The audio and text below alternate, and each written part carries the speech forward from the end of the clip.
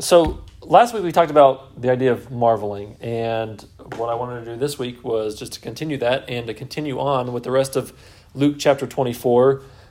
Luke chapter 24, if you weren't with us last week or you forgot what happened last week, Luke chapter 24 is the last chapter in the gospel that Luke has records for us.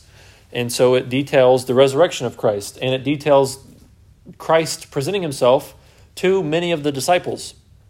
Luke 24, for me, I think, is just a really well-told story. Now, it's not, I don't say that in saying that it's just a story, like it's not real. I just mean how Luke presents this is just it's a fun way to learn about how Jesus revealed himself to several of the disciples. And some of it is kind of comical in a sense where it, Jesus just sort of appears. And it's like, well, where'd he come from? And then sometimes he disappears, and you're like, well, where'd he go? It's different. And I don't think Jesus is just playing with the disciples. I think in some ways he's trying to make a point. And as Luke, who is not one of these disciples who firsthand encountered any of these things that he is writing about in Luke 24, I think he's getting all this information, and I'm sure he himself is sort of amused to a certain extent to say, wow, Jesus did these things and he did them in this way. And the way that Luke tells the story is just amazing. Luke is a doctor, he's a historian, and he's just a good storyteller. And so I want you, as we read this, to just enjoy the story, but then we'll come back to it and kind of go through a few things and see why it's so important. Many of the details that he gives are in there and what we can learn from them. So Luke chapter 24, starting in verse 13.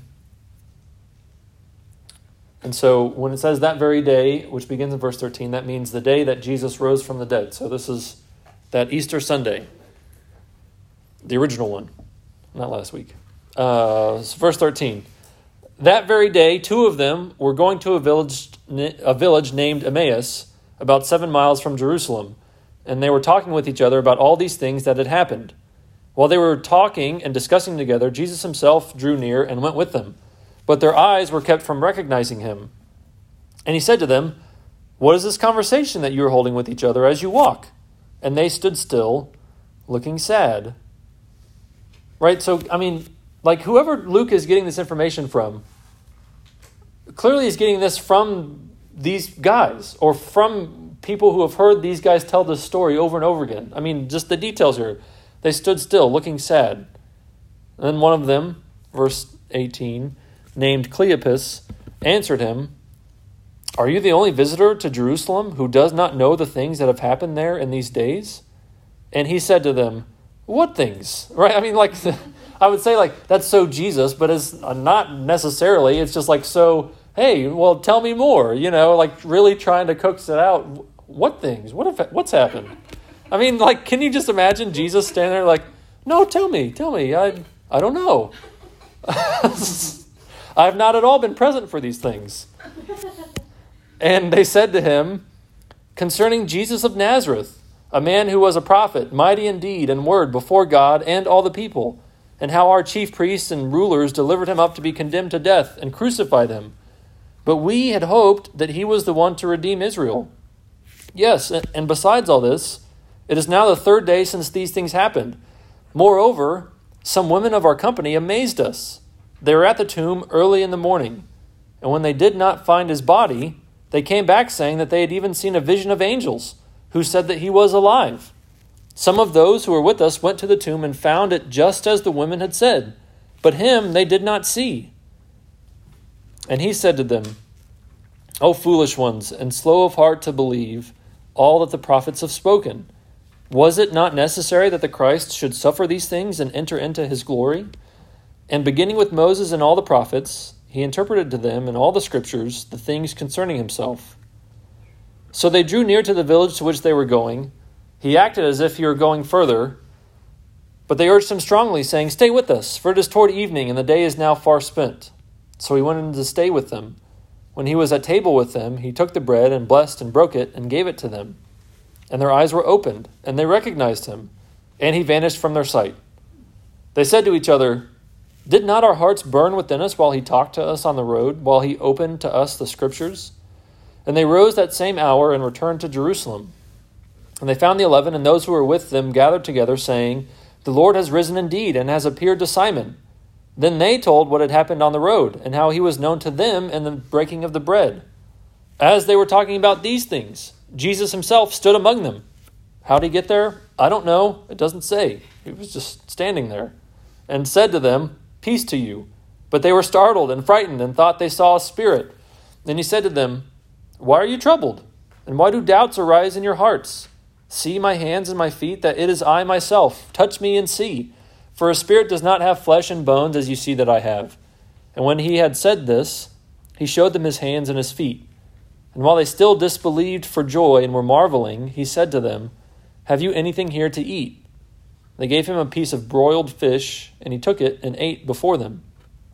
Then he said to them, These are my words that I spoke to you while I was still with you, that everything written about me in the law of Moses and the prophets and the Psalms must be fulfilled. Then he opened their minds to understand the Scriptures, and said to them, Thus it is written, that the Christ should suffer and on the third day rise from the dead, and that repentance and forgiveness of sins should be proclaimed in his name to all nations, beginning from Jerusalem. You are witnesses of these things. And behold, I am sending the promise of my Father upon you. But stay in the city until you are clothed with power from on high. Then he led them out as far as Bethany, and lifting up his hands, he blessed them. While he blessed them, he parted from them, and was carried up into heaven. And they worshipped him, and returned to Jerusalem with great joy, and were continually in the temple, blessing God. It's a great story. It's a true story. And it's a story, like I said, that has many different facets to it that I think are important for us to think about. If you noticed, even in our text again, we talked about marveling last week, and that word is in our text again here in Luke 24 in the second half, where they were marveling. They disbelieved for joy and were marveling. So much of this should leave us, as readers even now, a couple thousand years later, marveling at just how clear of a picture we get that Luke gives to us of how legitimate and real the resurrection of Jesus is, and how important it is to understand that this was not some event that just happened in its own moment. This was an event that was planned. This was an event that was prophesied. This was an event that we are able to look back on and see from Scripture itself, from Jesus' own words during his ministry, that these things were supposed to happen. All along, this was what was going to happen. This was the plan. This wasn't the backup plan. This wasn't just something that, circumstances all of a sudden, the confluence of all of these different happenings came together and just so happened it turned out this way. So that's how it was meant to be. And so I think that last week, as we were left sort of with Peter in a state of marveling, in a state of wonder and amazement, that we should still be in a state of wonder and amazement, of marveling. And like we said last week, marveling to the point of belief. So going back through this, some things to kind of think about. So these two disciples that we start out in our story in verse 13, they're walking several miles away from Jerusalem, 7 miles, it says, and they're just walking about, and all of a sudden Jesus comes up and is like, "Hey guys, what are y'all talking about?" And they're like,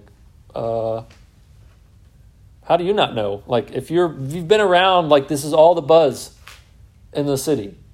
Like, everyone's talking about this, right? So 3 years ago when COVID hit, right, everyone was talking about it. Like, it's all over the news. It's all over, hey, well, what do you think about this? Oh, is it only in China? Well, is it here? Or, oh, well, maybe it's in Seattle now, and maybe it's coming here. And maybe I know someone who just visited China a couple months ago. Maybe they brought it back. I don't know. It's one of these stories that everyone starts talking about. Everyone knows about it who's in that area. But apparently this guy, Jesus, who they don't know as Jesus, is oblivious. So they're recounting it. And what Jesus does is he says, he basically corrects them, and he says, look, you thought that Jesus was supposed to be the one who was going to redeem Israel. That's what they said. In verse 19, concerning Jesus of Nazareth, a man who was a prophet, mighty in deed and word before God and all the people, and how our chief priests and rulers delivered him up to be condemned to death and crucified him. But we had hoped that he was the one to redeem Israel. That was what we were expecting. That was what we were wanting. That's what we thought the conclusion to this story was going to be. And we were sorely disappointed because someone who's dead can't do what we need done. Someone who's dead can't save us from the tyrannical oppression that we find ourselves under the Romans in. And Jesus says, well, you're kind of missing the point. And I don't think you really understand all those Sunday school lessons that you had over the years. I'm not sure you really paid attention to those important moments in the Old Testament as you went to the synagogue as wee little kids and had the little rabbi people come and talk to you and be like, hey, here's this story with these felt figures on this felt board, and was like, here's Jonah and here's the whale. And he swallowed him and he was in the belly of the fish for 3 days. It's like, hey, didn't Jesus say something about that? He was going to be dead for 3 days and then rise, kind of like Jonah was. Or don't you remember how Moses talked about in Deuteronomy 18 that God was going to raise a prophet like Moses and that you need to listen to him?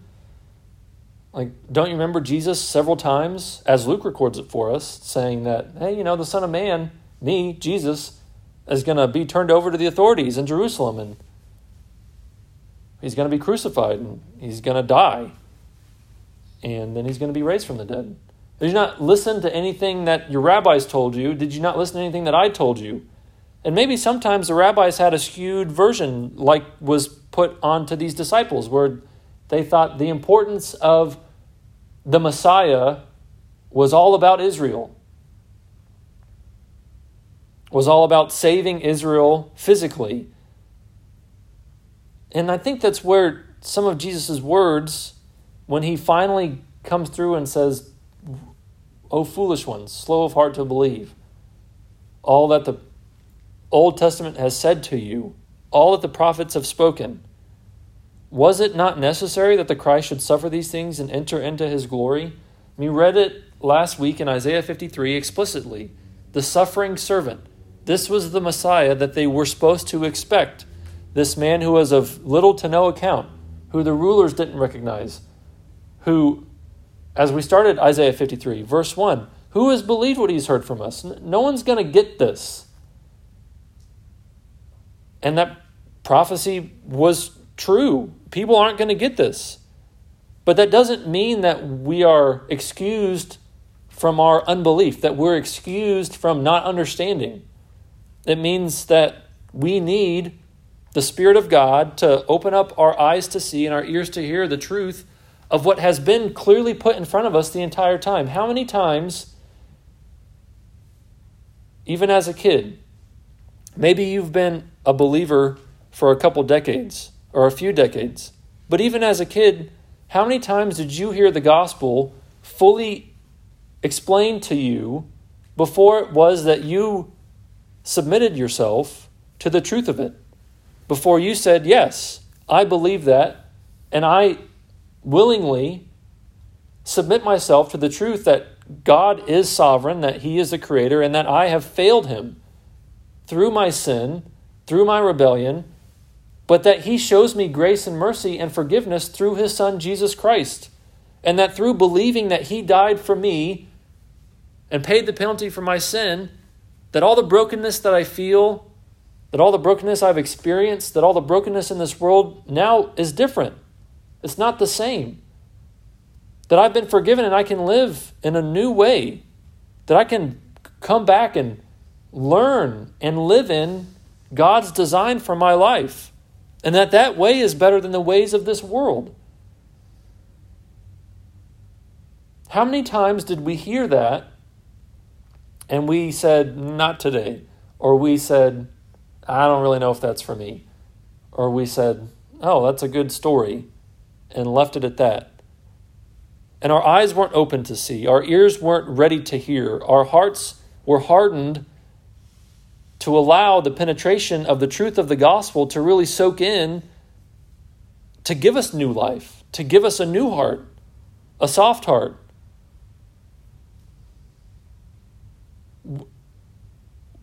This story, we look at how these disciples reacted to the situation before Jesus explains anything to them. And it's easy to say, these guys are foolish. How did these guys not understand? But I think even in our own lives, maybe we need to go back and say, wow, I didn't believe the first time for many of us. And some of us, maybe that was the case. And then so maybe it becomes, well, I haven't been perfect since I believed. And so though I believed when I first heard, I haven't lived that out perfectly. Though I know that God's design for my life is better than my own or better than what this world can offer, I still choose to go off of what I think is right. I still choose to live in my own way. And so we've failed. We've been foolish. We failed to realize the totality of how the gospel is meant to influence every single aspect of our lives. And we don't give grace to people who aren't perfect. And we think, oh, well, you're foolish for not believing. You're foolish for not understanding. And we think that maybe we've earned some sort of favor from God, that we've deserved to have God open up our eyes to see, our ears to hear. And these two disciples, they didn't really get it. But what Jesus does is says, let me explain these things to you. Let me slowly, as we walk these several miles, let me open up the scriptures to you. And he interpreted to them in all the scriptures the things concerning himself. One of the things that we should do is marvel at the depth and the usefulness of the Word of God in its totality for us still. We should marvel at the fact that this Word in all its New Testament and Old Testament glory has been preserved for us so that we can know the truth, that we can see that these prophecies really did come to pass. We should marvel at it. We should say, wow, he's not just in the New Testament, he's in the Old Testament. That God's word is important. Right, and then they drew near to the village to which they were going, verse 28. He acted as if he were going further. Right, again, Jesus just kind of playing this coy. But they urged him strongly, saying, stay with us, for it is toward evening, and the day is now far spent. So he went in to stay with them. When he was at table with them, he took the bread and blessed and broke it and gave it to them. So maybe they recognize this from the Last Supper. Maybe they recognize this from the feeding of 4,000, 5,000, where in those stories, Jesus prays over the bread. But whatever it is, in that moment, their eyes were opened. Right? So did they open their own eyes? Did they think hard enough? Did they ponder on it? Did they marvel enough to bring them to belief? No. I mean, that grammatical structure there, as it is so many times in Scripture and so many times here in this chapter, their eyes were opened. It's not what they did. It's what God has done in their hearts. It's what God has done to open their eyes to see the truth. And so I think we need to marvel at the fact that we are not in control. That we do need to be a people who pray for God to open up our eyes to see, our ears to hear, and we need to be a people who pray that God opens up someone else's eyes to see and someone else's ears to hear. That as much as we want to be in control, as much as we want to be able to make someone believe, make someone understand, that there's only so much we can do. and that we're dependent on the Spirit of God to do a work that only He can do. Their eyes were open and they recognized Him, and as soon as they recognize Him, He vanishes from their sight. Why? I don't know. He just does, just to prove a point, I guess. Like, hey, that's Jesus. And He disappears and like, yeah, that probably had to be Jesus because no one else can just do that, right? All right, so, there was like a double, I don't know. Yeah, a double sign maybe that they were like, oh, wow, that's something Jesus did. And that's something that only Jesus could do too. So with those two things together, certainly. And I really want us to concentrate on verse 32 because I think this is something that we really ought to do all the time and to think about. They said to each other, "Did not our hearts burn within us while He talked to us on the road, while He opened to us the Scriptures?" What we ought to be really focused on is allowing the Scriptures to speak into our hearts to such an extent that it causes this swelling up, this burning inside of us to where we have no other course of action but to praise God and to proclaim His truth to anybody and everybody who listen. Did not our hearts burn within us? That ought to be such a prayer of ours constantly. If we truly believe that what we read from Isaiah 40, that the grass withers, the flowers fade, but the word of the Lord stands forever, that this word is true and that this word is meaningful, that this word will never fail, that this word will stick around for all of eternity because it is truth, because we can believe what it says, even about Luke chapter 24 specifically,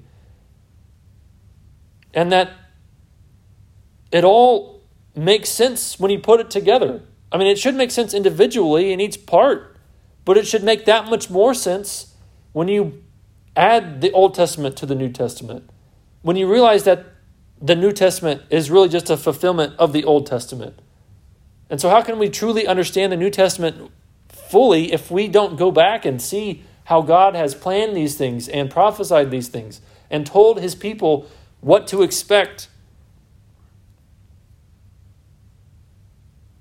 And to praise God for how He has orchestrated history to work according to His design. Did not our hearts burn within us while He talked to us on the road, while He opened to us the Scriptures? We need to really be a people who really marvel at the Word of God, and marvel to the extent that it causes our hearts to burn. Like as this last week, this is not heartburn, but I guess I got bit on my legs. I don't know. I left the car door open outside our house, and maybe there were mosquitoes that decided to infiltrate inside the car, and I was wearing shorts, so my lower legs were exposed to the elements, and I got all these bug bites. I'm assuming they're mosquitoes. I don't know. Whatever it is, I was trying to sleep that night, and all I could feel was that itching sensation. Any of y'all ever get mosquito bites? And it's just like the worst, right? Some of you can understand, some of you not so much. But maybe it's some other thing in the physical world that bothers you that you just can't get your mind off of. I woke up, and I usually don't have a hard time sleeping, but I woke up and my legs were just throbbing. They were so itchy. There was nothing else I could think about. There was no way I could go back to sleep until I scratched them to death so that it would subside slightly, or just take a whole bottle of Benadryl so I could just knock myself out and not have to worry about it anymore. Right? And so what I did was I took some Benadryl, and it made it, I guess, good enough to where I could go back to sleep. But that idea of something that is bothering you so much, or something that has got your attention to such a capacity that it's all you can think about. As much as I want to listen to this guy blab on and on up there, I've got this thing, I've got this leg itch that I just need to keep, it's all I can think about. I've got this fly distracting me. I've got this pressing matter that is happening tomorrow at work that I can't get off my mind. I've got this relationship that is frustrating me that I can't stop thinking about. Whatever it is for you, in the moments when your attention is grabbed and it's all you have to think about, that's what we ought to be yearning for when it comes to how God deals with us, our understanding of the Scriptures and our love for the Scriptures. I mean, these men said, "Did not our hearts burn within us?" I mean, when we hear the Word of God preached, when we read the Word of God ourselves, when we come across the truth of God's Word, when we come across the gospel well explained, when we think about what it is that God has done for us in Christ, our hearts ought to burn. And if they're not burning, as much as these mosquito bites itch on my leg all day, every day, still now, today, 5 days later, what do we really believe? How do we really need to ask the Lord to soften our hard hearts?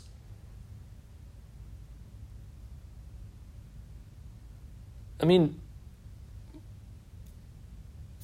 we really have to be a people. If we truly believe what it is that God has given to us in His Word, we have got to be a people who are so consumed with understanding His Word and allowing it to fill our hearts with the characteristics of the Spirit, with the love and grace and mercy that He has shown to us, that we read about here, and that from that we overflow in our actions and our words and our thoughts to be a people who are gracious and merciful and loving. And we ought to be so consumed with that, man, that's what gets us up in the morning. That's what quickens our step during the day. And that's what we can go to rest acknowledging at night. I don't have to worry about what's going to happen. I can be at peace. And I know these scriptures are real and true, and that for me, they've changed my life, and I see the evidences of God's grace and mercy toward me and toward those around me. And so what they do is they go back and they tell their friends, and they're like, "Hey, man, y'all won't believe this." And they're like, "Wait, let us say something first. Jesus appeared to Simon." And they're like, "Wow, that's awesome. I guess He appeared to us too, and we didn't even know it." And they told what happened on the road, and how He was known to them in the breaking of the bread. And then as they're all talking about this together, Jesus Himself just randomly appears, and He's like, "Hey guys, how's it going?" And they're like, "We were just talking about you. Where'd you come from?" And said to them, "Peace to you." But they were startled and frightened and thought they saw a spirit. They're like, "Is this real? Is this not? Do we need to be concerned?" I mean, just as the women last week at the beginning of Luke 24, when people see angels, when people see God in His glory, they are afraid. They have to look away. They have to bow their faces to the ground and say, "Wow, this is not good." Usually when God sends an angel, like, people die. Whole cities are destroyed. The firstborn no longer is living. Whenever God sends an angel, like, this is a serious matter. So God begins in even Luke's telling of this whole gospel story. In Luke chapter 1, He sends angels to declare the coming of Christ. He sends angels to declare the raising of Christ. Like the beginning and the end of Jesus' ministry on earth, His existence on earth, physically, angels came and declared those things. And then you see that, I mean, when people see God and recognize, wow, we weren't expecting that, it startles them and frightens them. They thought they saw a spirit, right? Because no one sees a physical body raised from the dead. That's just not how it goes. And they thought, "Hey, how did you magically appear in this room when all the doors were closed The windows were closed, and now you're standing in front of us like, did you see when he got here? I didn't see when he got here. Like, how did he get in here without us noticing? Thought for sure a spirit can walk through walls, go through walls, or drift through walls, right? Spirits don't probably walk, they just drift, right? Because they don't need their legs to walk on anything, I guess. I don't know. I've never seen a spirit, so I don't really know how it works, but the movies tell me that they just kind of hover and stuff. Yeah, so it's got to be true if I saw it in a movie. Right, and he said to them, why are you troubled? Why do doubts arise in your hearts? See my hands and my feet, that it is I myself. Touch me and see, for a spirit does not have flesh and bones as you see that I have. And when he had said this, he showed them his hands and his feet. So we should marvel at the fact that, Jesus let people touch him, and that they could touch him because his body was physically raised. We should marvel at the fact that Jesus was physically raised from the dead, that his body was not in the tomb, and his body was hovering around physically, like in matter that you could touch, somehow still able to walk or drift through walls and appear and disappear at whatever given time in whatever way that he wanted to.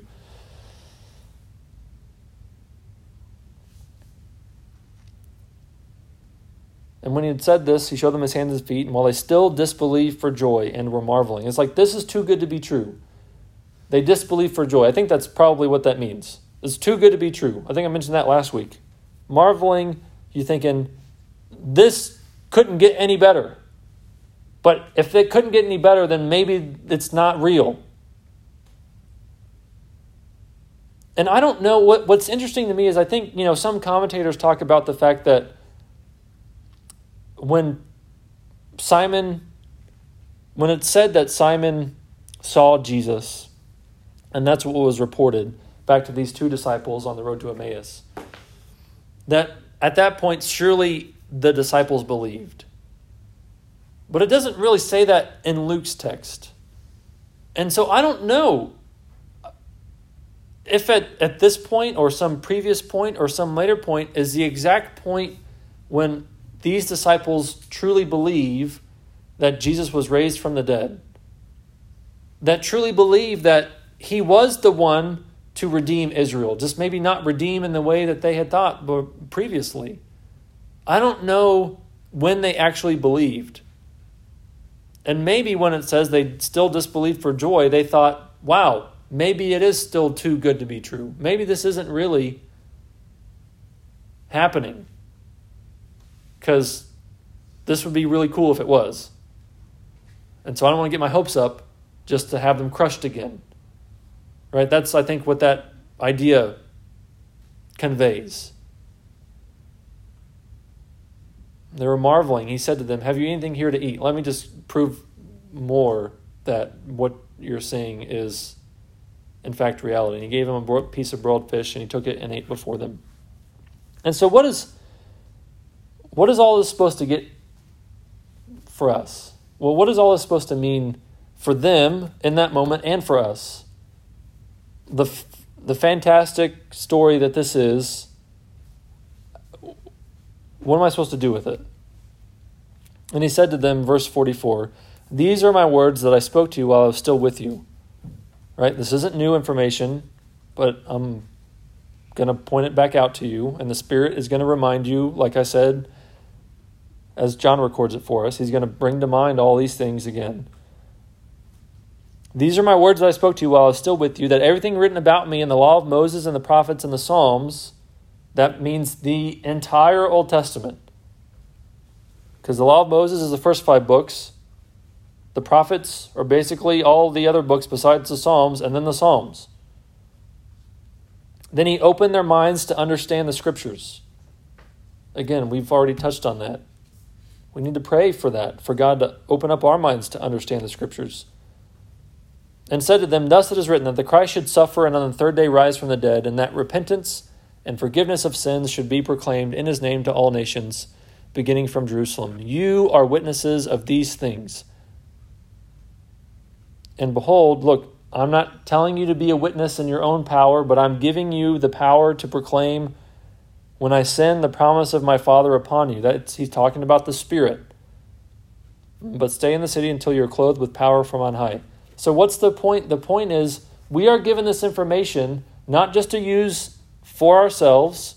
We are given this understanding of the Scriptures, both old and new, not just so that it can end and terminate in our brains, in our minds, in our hearts, but so that as our hearts have been changed and as our hearts burn with the Word of God and the Spirit of God convicting us and empowering us, that we then from that ought to be a people who have been called explicitly by Jesus to proclaim to all nations repentance and forgiveness of sins in Jesus' name. This is Luke's version, as it were, of the Great Commission. What's the point of realizing all this Scripture? What's the point of understanding all these Old Testament prophecies? It's not just so that we can say, oh, look, I've learned all of these things about ancient Israel. Oh, look, I was able to do all these archaeological digs and say that Jesus was a real person who existed 2,000 years ago. No, the point is for our hearts to understand and believe the gospel, and from that, proclaim the truth that He has offered salvation, forgiveness of sins through repentance to all nations. Not just to those in Jerusalem. It starts in Jerusalem, but it doesn't end there. It ends in all nations. And that what's required from us is to submit ourselves to the truth of all this. That's really what repentance is, that God and what He says in His Word really is true. That I am a sinner and that He is not. That He is perfect and that I have failed. But that He hasn't left me as a failure. He hasn't left me in my own 0% batting average. He has raised my dead life, my sinful life, from the grave and given me a new life in Christ. And that I need that. That there's no other way to get that new life. There's no other way to possess eternal life but through Jesus Christ. Through turning away from all of what I had known and thought in the past and recognizing that God in His providence, in His foresight, in His love and mercy toward His creation, that He has offered me forgiveness through Christ, and that I need to walk towards Him instead of continuing to walk towards the things of this world. And that if I need that, then certainly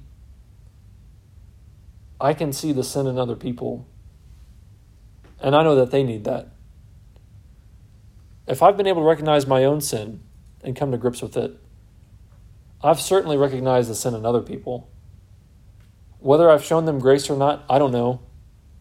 But I need to be so filled with grace that I extend the truth of God's grace to them in the person and work of Jesus Christ. And so what are we called to do? Not just to marvel and internalize all these things. We're called to marvel and believe and call others to believe. So as we looked at last week, we want to be a people who marvel. Like at least twice here, but really all throughout chapter 24, the women who go to the tomb. Peter who goes to the tomb. These two disciples who are walking on the road. The other disciples, the 11, and the countless other disciples that are with them in this room in Jerusalem that see Jesus, marvel. We also need to come to that point of belief. And if we truly believe these things to be, in fact, reality, that then we proclaim this truth to those outside of our little circle, to those outside of our little gathering of disciples. This is what Christ has called us to do, to marvel and to believe and to proclaim. And I hope that it is the work of the Spirit of God to empower us, to clothe us with power from on high. I hope that it is the Word of God that we have marveled at and studied and understood because of the work of the Spirit and the work of God's people teaching us. And I pray that it is the constant beat, the burning of our hearts to be this people. It's, I think, what he says here really in all of Luke chapter 24. And it's something that ought to occupy, that can and should occupy our entire life. Let's pray. Lord, we thank you for your word. We thank you for just the depth that it searches into our souls, piercing between bone and marrow, to the deepest and darkest truths of our sinful souls.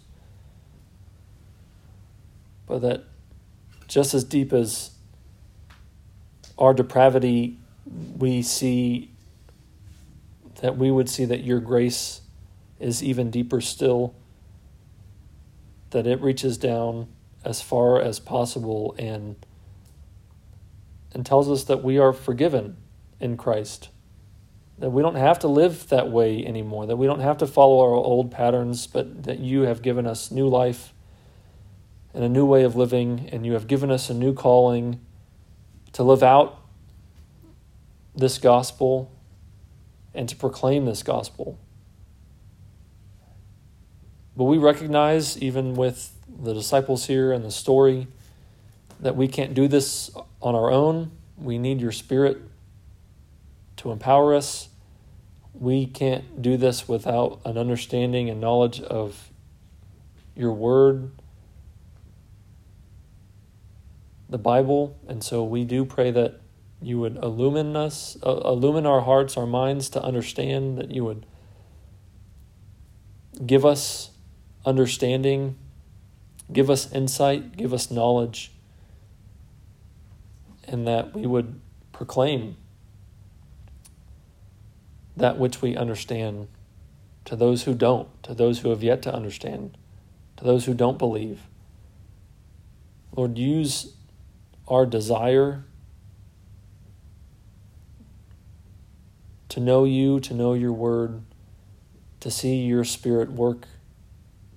Use that, we pray. Would you find in us willing vessels for your Spirit and your word to work through, that our lives would continue to be changed, and that other lives around us would be changed as well. That people would come to faith and be baptized, that we would be a people who make disciples who make disciples. Lord, we pray these things in Jesus' name. Amen.